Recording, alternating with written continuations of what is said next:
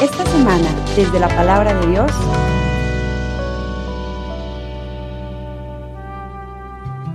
en aquel tiempo, Jesús fue conducido por el Espíritu al desierto para ser tentado por el demonio. Pasó 40 días y 40 noches sin comer y al final tuvo hambre. Entonces se le acercó el tentador y le dijo: si tú eres el Hijo de Dios, manda que estas piedras se conviertan en panes. Jesús le replicó: está escrito, no solo de pan vive el hombre, sino también de toda palabra que sale de la boca de Dios. Entonces el diablo lo llevó a la ciudad santa, lo puso en la parte más alta del templo y le dijo: si eres el Hijo de Dios, échate para abajo, porque está escrito, mandará a sus ángeles que te cuiden, y ellos te tomarán en sus manos, para que no tropiece tu pie en piedra alguna. Jesús le contestó: también está escrito, no tentarás al Señor tu Dios. Luego lo llevó el diablo a un monte muy alto, y desde ahí le hizo ver la grandeza de todos los reinos del mundo, y le dijo: te daré todo esto si te postras y me adoras. Pero Jesús le replicó: retírate, Satanás, porque está escrito, adorarás al Señor tu Dios, y a Él solo servirás. Entonces lo dejó el diablo, y se acercaron los ángeles para servirle. Palabra del Señor.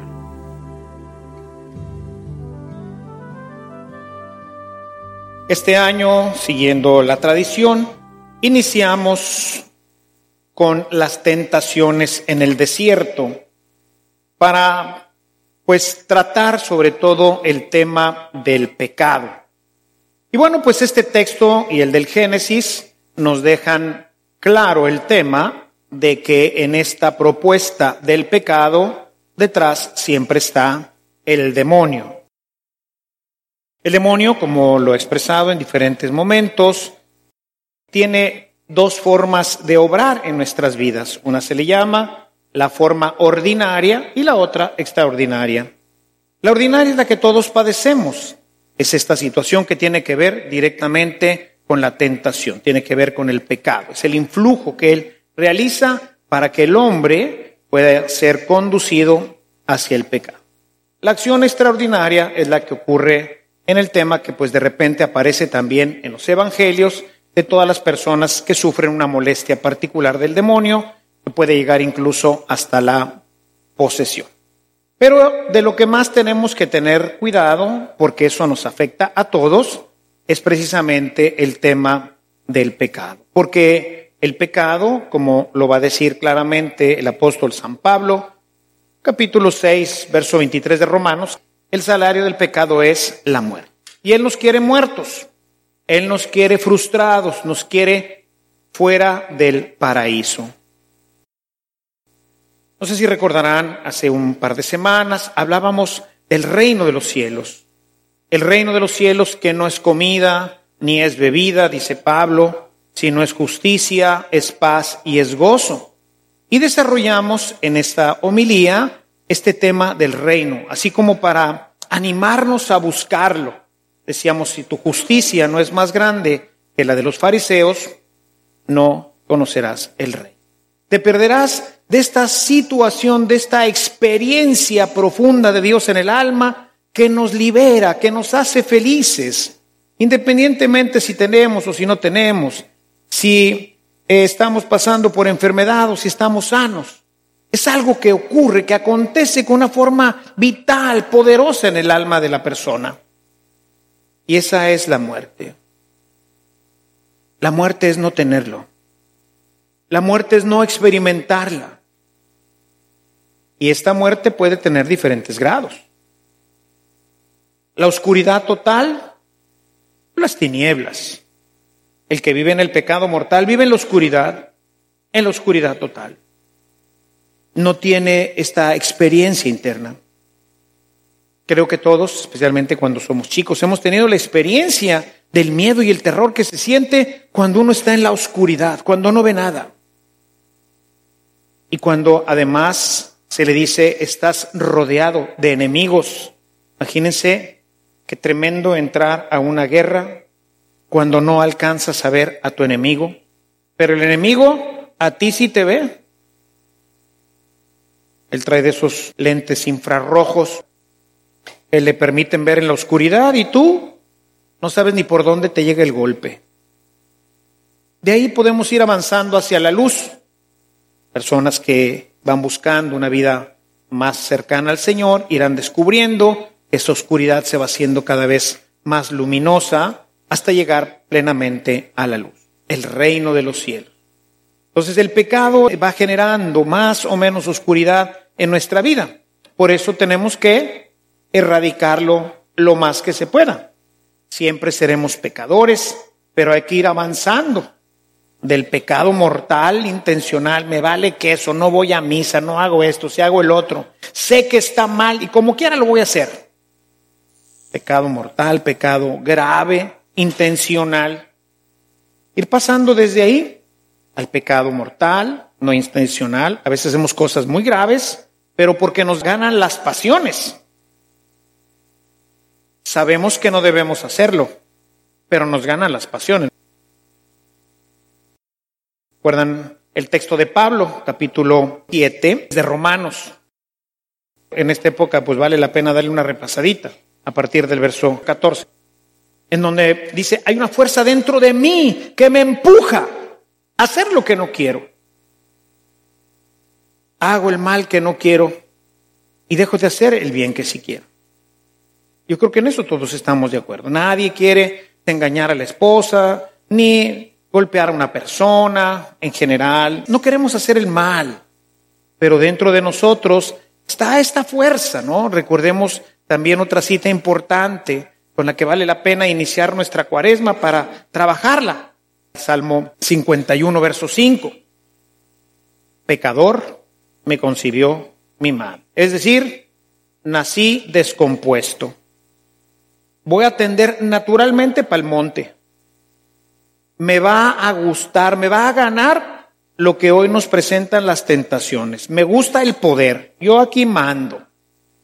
Me gusta el placer, véngase. Y me gusta tener a todos. O sea, nadie puede decir, no, padre, a mí no. No es cierto, mientes.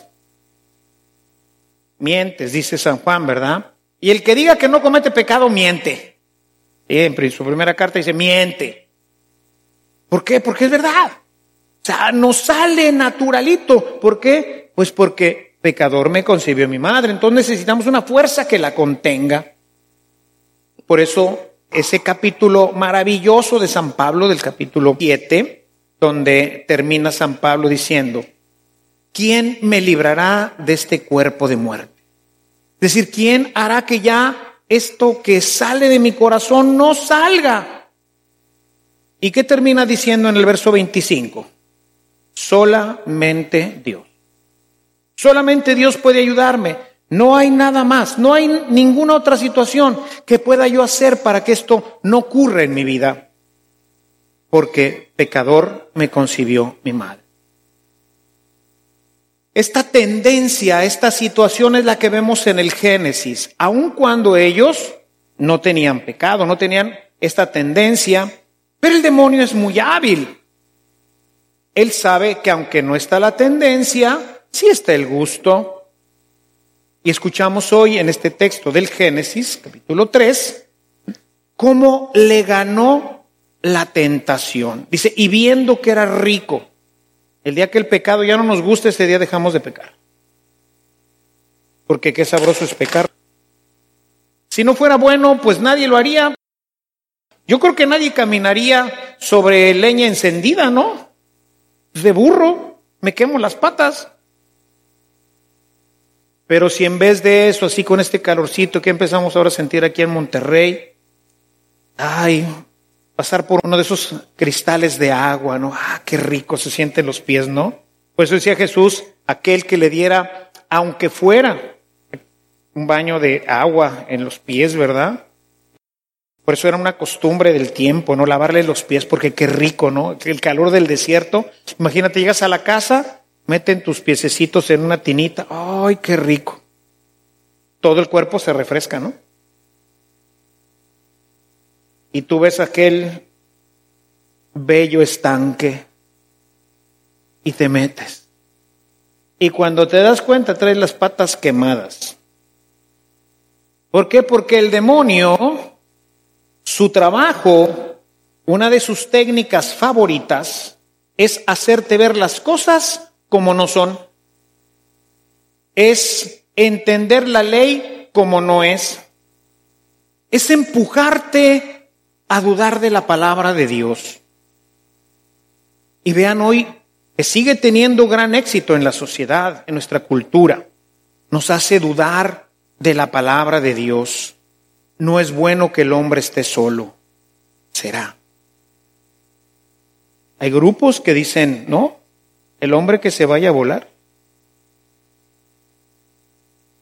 Es la acción pertinaz de este enemigo que busca destruir nuestras vidas, como destruyó la de Adán, la de Eva y la de tantos otros, como destruye nuestra vida, porque cada vez que pecamos nos alejamos de la luz y dejamos de ver a la esposa como es, al esposo como es, a los hijos, a los padres, a nuestra sociedad, al hombre, a la mujer, a todo.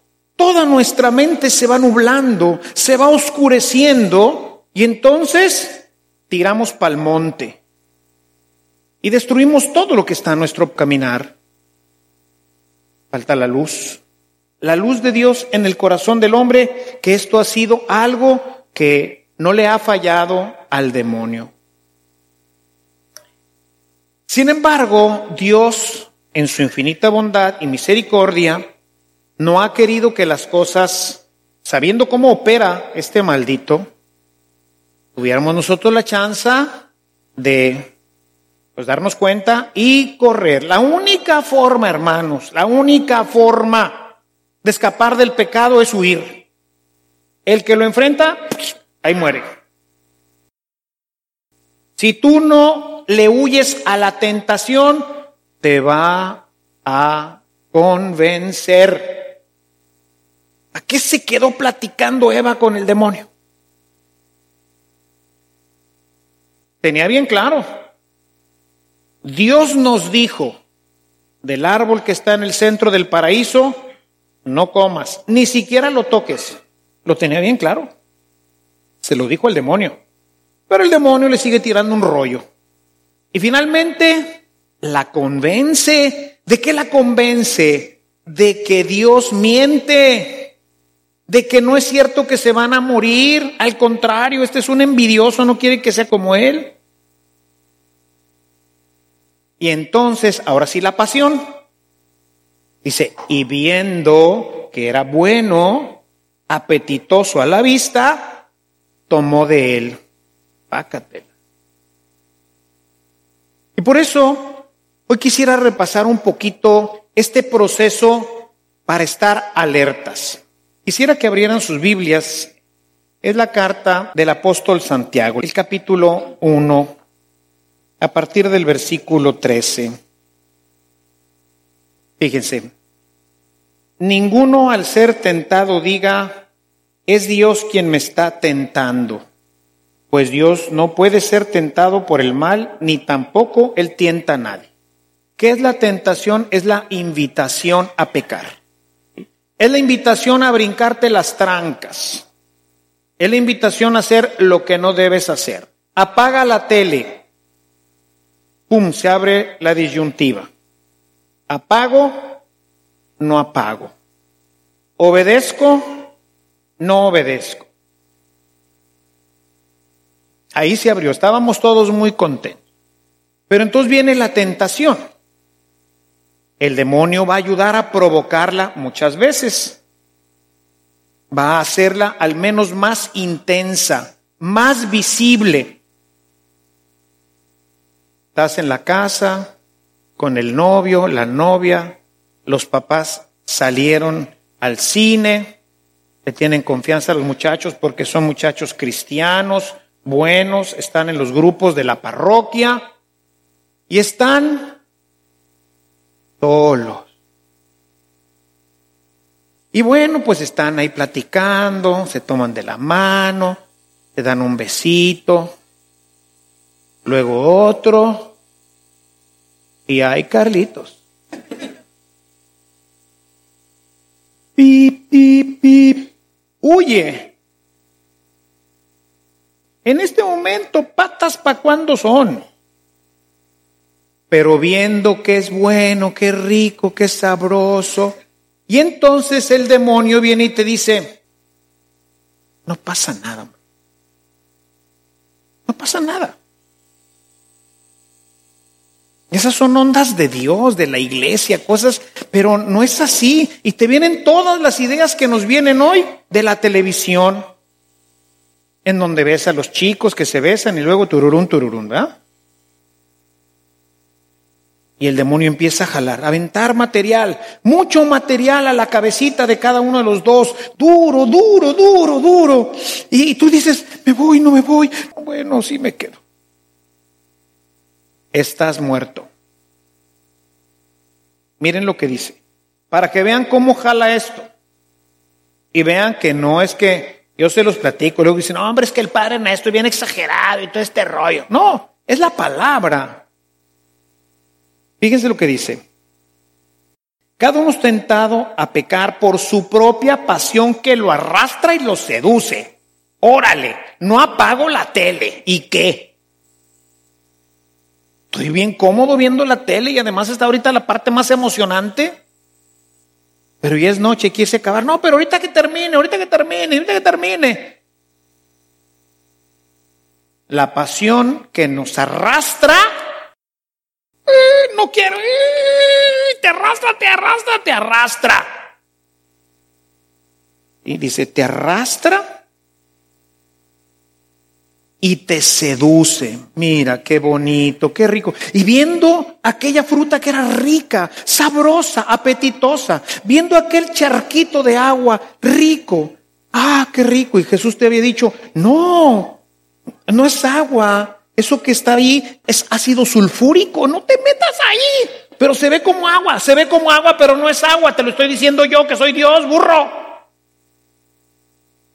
¿Tú crees que sabes más que yo? No va a pasar nada. ¿Cómo que no va a pasar nada? Claro que va a pasar. Y luego, ¿qué dicen?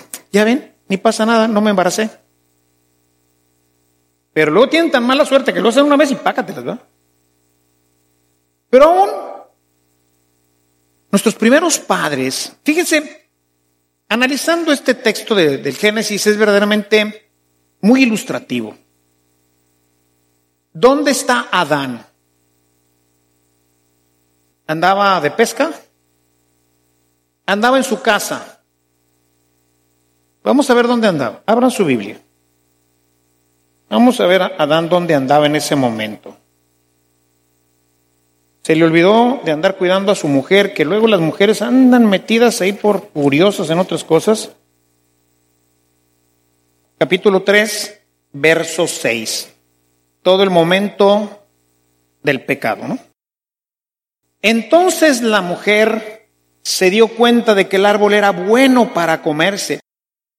Placer, ¿no? Para adquirir sabiduría, poder.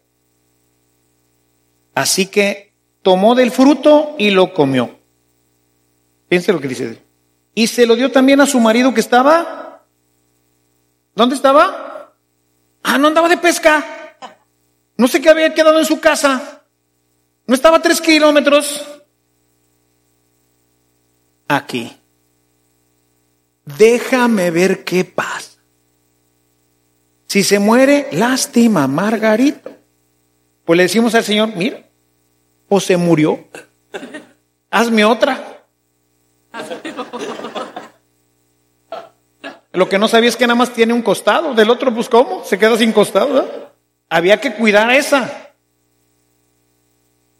Pero no. La va a agarrar. No se murió. ¿No quieres amor? Échamelo para acá. el elemento central del texto aquí, nos parece constatar que efectivamente Dios miente y el que tiene la razón es el demonio.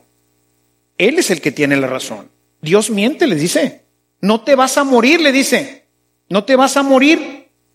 Se lo come y ¿qué pasa? No se murió. Y luego el otro que está viendo a ver si es cierto, porque ella se arriesgó. O sea, ahí las mujeres son súper aventadas, ¿verdad? De veras, son muy especiales, ¿verdad? Ahora me juzgan y critican mucho en el tema de lo de la mujer y misógino y todo lo demás, pero yo veo en la mujer a alguien no solamente muy valiente, sino muy arrojada, muy arriesgada, ¿verdad? Tiene muchas cualidades muy valiosas y esta es una.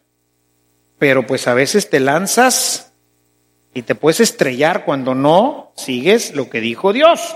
¿Qué te dijo Dios? Ahí lo hubiera agarrado y a la hora que estaba extendiendo la mano a la mujer, sácale un manazo del marido. ¿A dónde vas? Es que ¿qué? Dijo Dios que no la comiéramos. Es que, cállate, que no la comamos.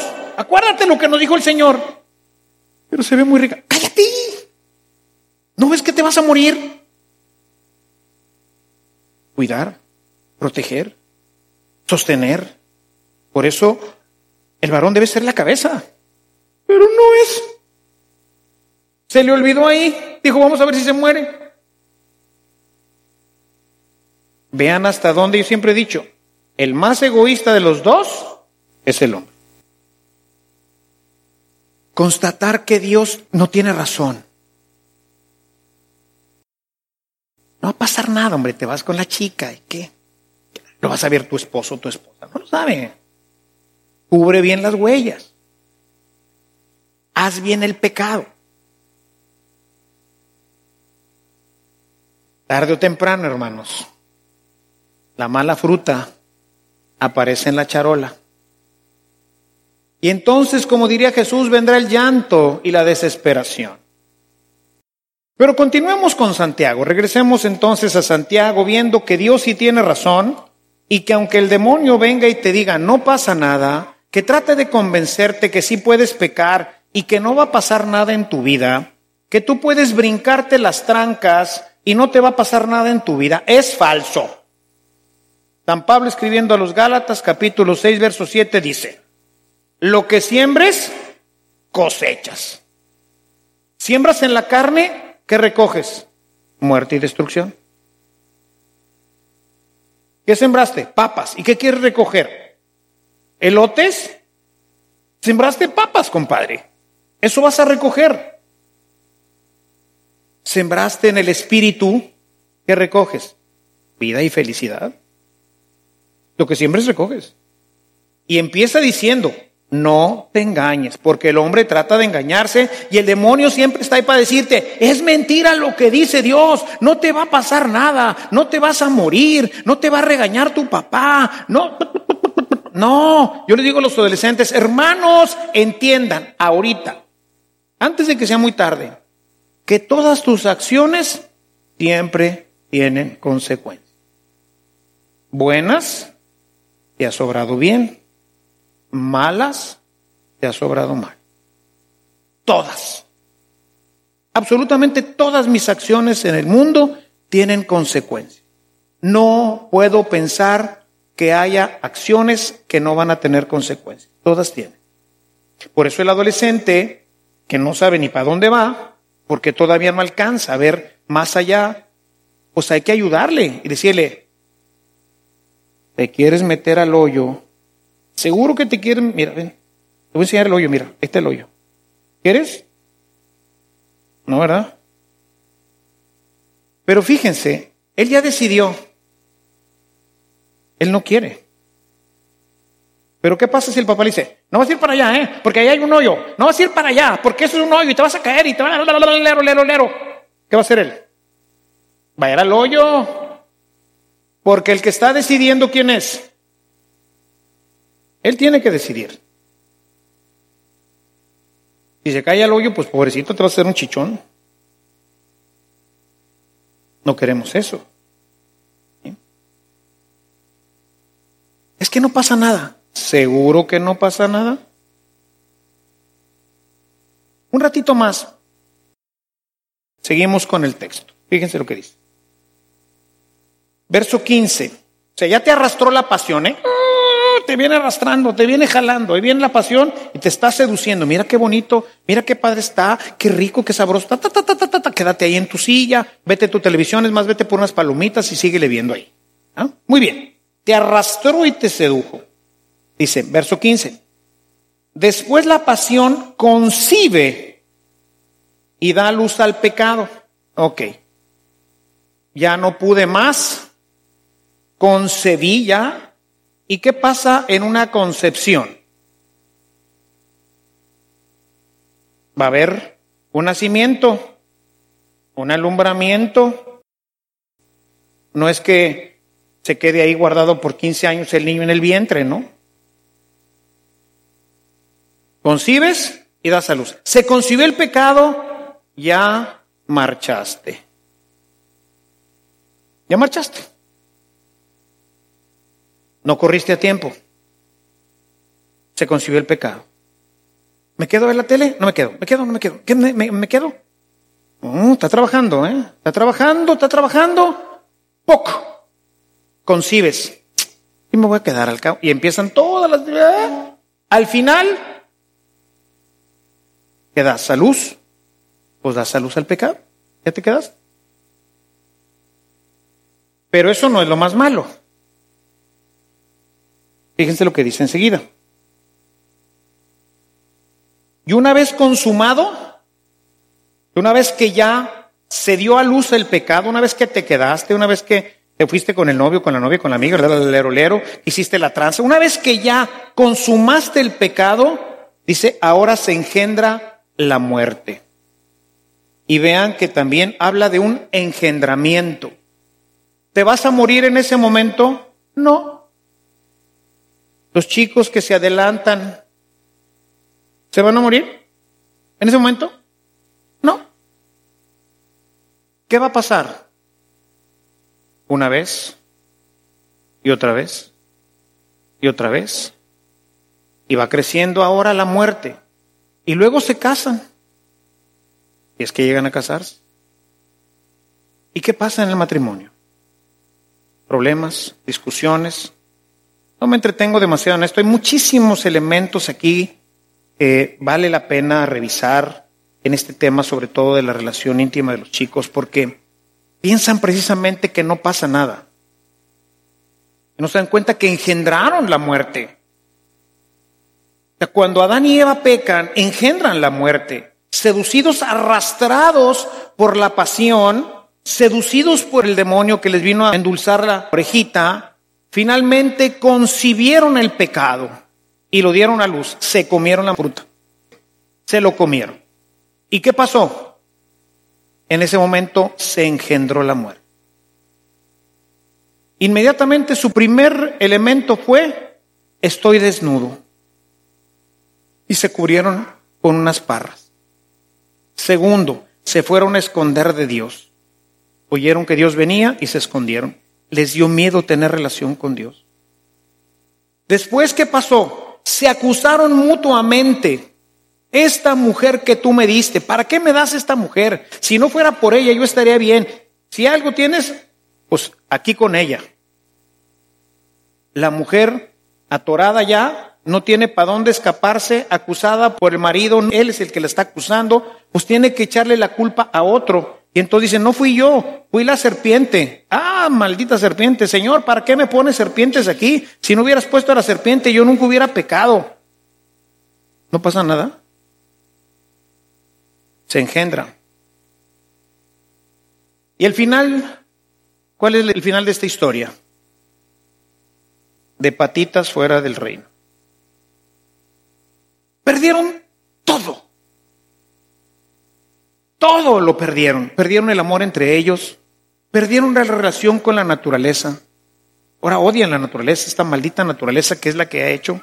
Ahora el hombre tiene que trabajar, tiene que hacer producir la tierra, cuando antes lo único que tenía que hacer era levantar los frutos, porque Dios había sembrado para ellos esto. Todo lo que Dios había hecho, todo lo que Dios tenía para tu matrimonio, todo lo que Dios tenía para tu familia, lo tiraste a la basura.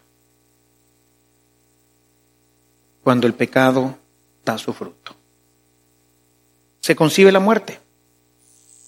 Y finalmente mueres. Y se muere el matrimonio. Y eso produce estragos terribles en la vida de las personas y también en la sociedad. ¿No pasa nada? ¿Qué dice el Señor sobre esto? Aguas. Primera de Juan capítulo 2, verso 15 y 16. No le sigan la corriente al mundo, por favor.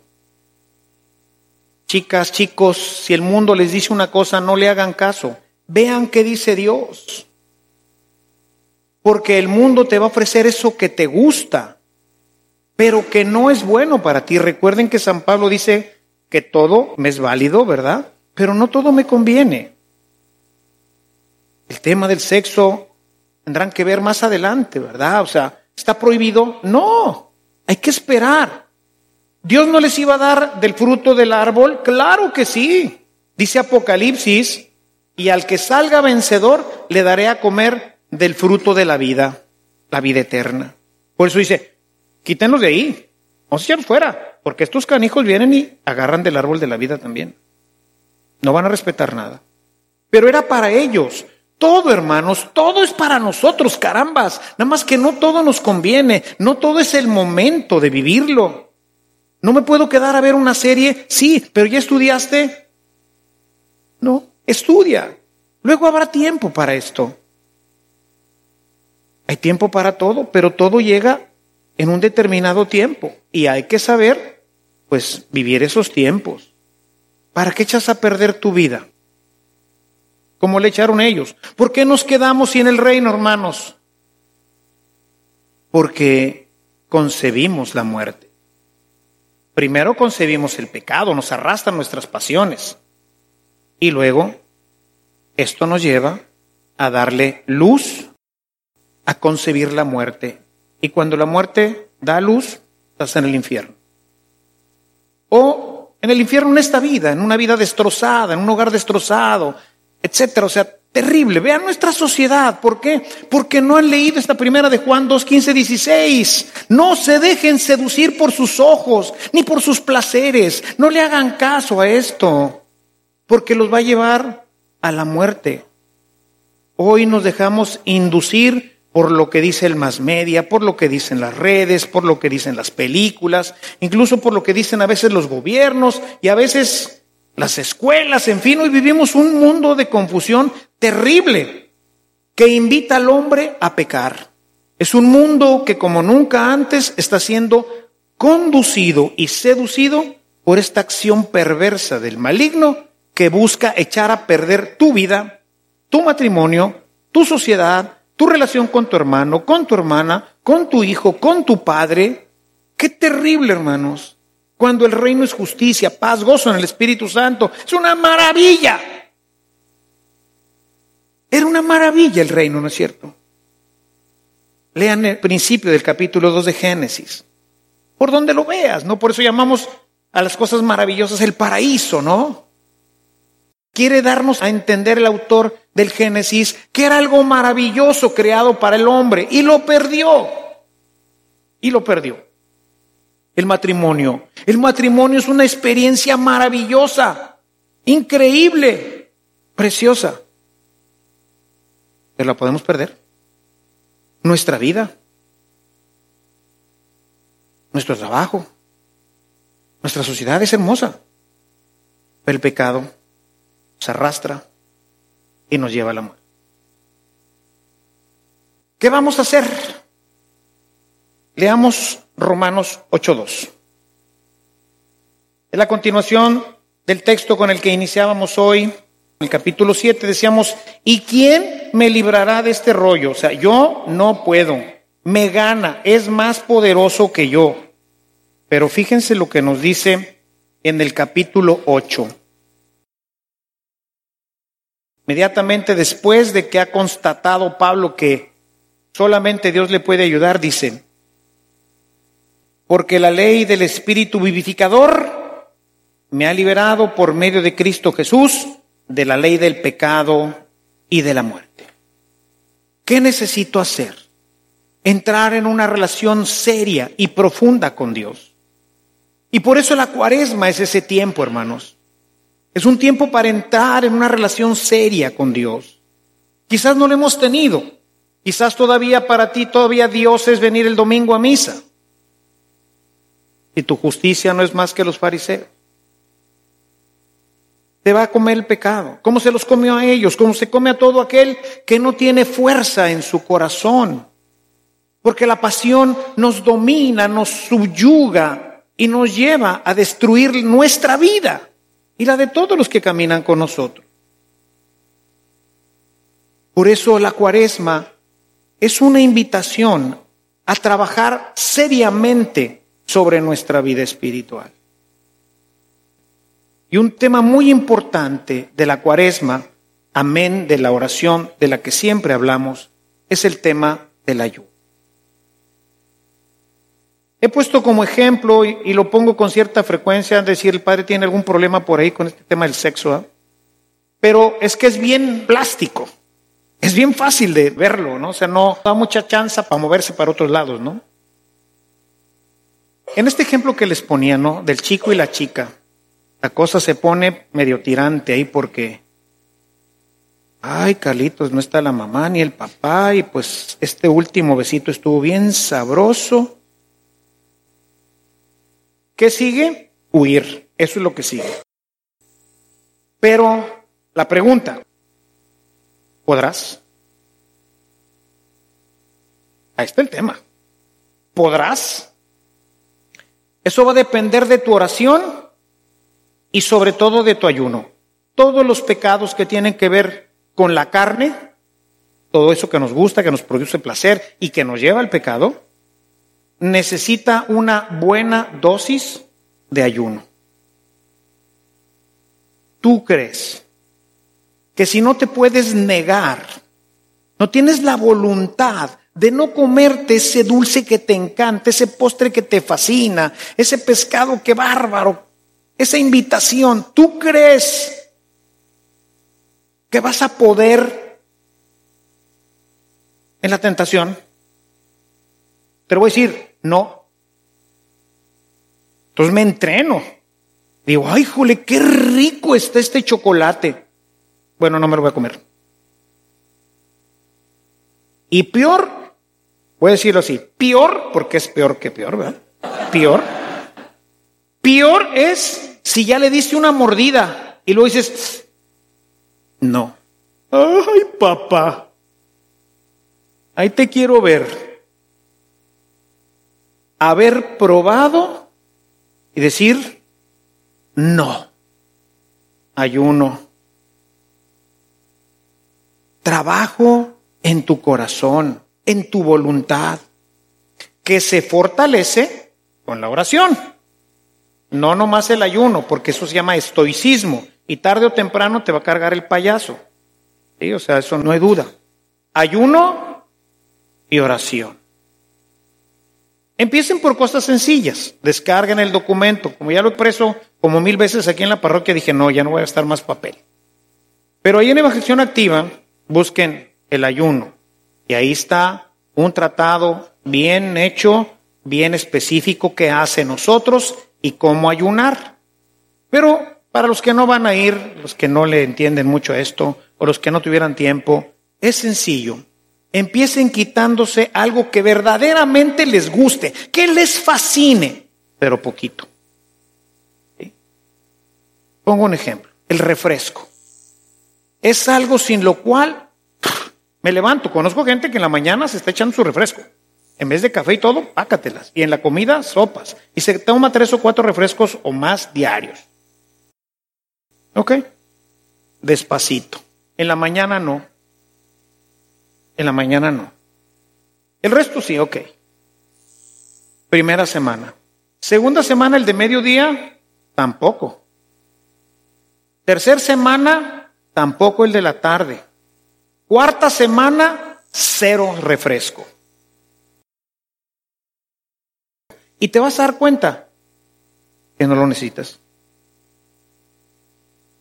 Que es esa seducción del paladar, esa seducción que te arrastra y te tiene clavado. Y además imagínense la cantidad de dinero que hoy se paga por los refrescos, el cigarro.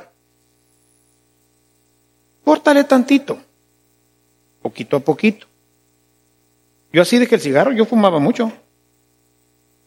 Pero fueron como 5 o 6 cuaresmas, no crean que en la primera me deshice de esto, ¿ah? Sí, así es este rollo. Porque terminaba la cuaresma y decía, bueno, ahora sí ya. Estaba esperando fuera Pascua y había comprado mi cajetilla. Ya la tenía, pero así, y en las mañanas las veía y... ay, ya merito te alcanzo. Pero bueno, ese trabajo me fue llevando a dejarlo. Y otros factores en mi vida, pero uno de ellos fue ese trabajo, ¿no? El postre, el chocolatero. Bájale tantito. Bájale tantito a la cantidad. Sírvete la mitad, decía un místico de la Edad Media. Levántate de la mesa con hambre y de la cama con sueño. ¡Órale! Sonó el despertador. Bueno, 10 minutos. No, ni más, para afuera. Órale. Yo los invito a trabajar, hermanos. Pecador nos concibió nuestra madre. Y tenemos un maldito cornudo que siempre empuja y te la pone facilita para que le entres. Termino con una anécdota así rápida que me pasó ayer. Estoy en mi época de ayuno y entonces ayer fui a un bautizo de mi sobrino y le dije, me dice, oye, ¿te ibas a venir a comer a la casa? Digo, pues ya ves que ando ahí. Le dijo, pues déjame ver a ver qué puedo comer de lo que vas a ofrecer. ¿Y qué creen que estaba haciendo ahí? Unas enchiladas. Que estaban de esas como empanadas, ¿no? Y estaba ahí la señora que la estaba haciendo, entonces el olorcito de la fritanga, ¿no? Me aguanté un rato ahí porque todavía no comían, nada más estaba aguantando el olor y acá yo pensando, viene el demonio, ¿verdad? Porque soy fritanguerísimo. Pues, fíjense cómo trabaja, ¿no? Ya tienes 3 días de ayuno, te mereces un premiecillo, ¿no? Y entonces es el tiempo de decir, patas para cuando son. Carnal, muchas gracias. Oye, ¿ya te vas? Sí, es que... Y ya cuando me iba, le digo, aguanté 1 hora de olor, no más. Vamos a trabajar en esto, hermanos. Y vamos a pedirse en este momento al Señor. Señor, queremos pedirte que nos ayude a ser una excelente cuaresma. Ayúdanos a trabajar especialmente el tema del ayuno, que tú sabes que nos cuesta trabajo porque pues nos gusta todo como a Eva, viendo que es bueno, rico, apetitoso, fácilmente y ayudado por el enemigo que viene y te dice no pasa nada, al cabo es una, luego te repones, nadie lo va a saber, etcétera. Con facilidad nos seducen. Ayúdanos, Señor, a trabajar fuertemente el tema del ayuno y apoyarlo grandemente con la oración. Te lo pedimos a ti que vives y reinas y que eres Dios por los siglos de los siglos. Amén. Si esta reflexión ha sido de utilidad para su vida espiritual, le invitamos a visitar nuestra página en internet www.evangelizacion.org.mx, en donde encontrará otros temas que seguramente continuarán produciendo fruto en usted.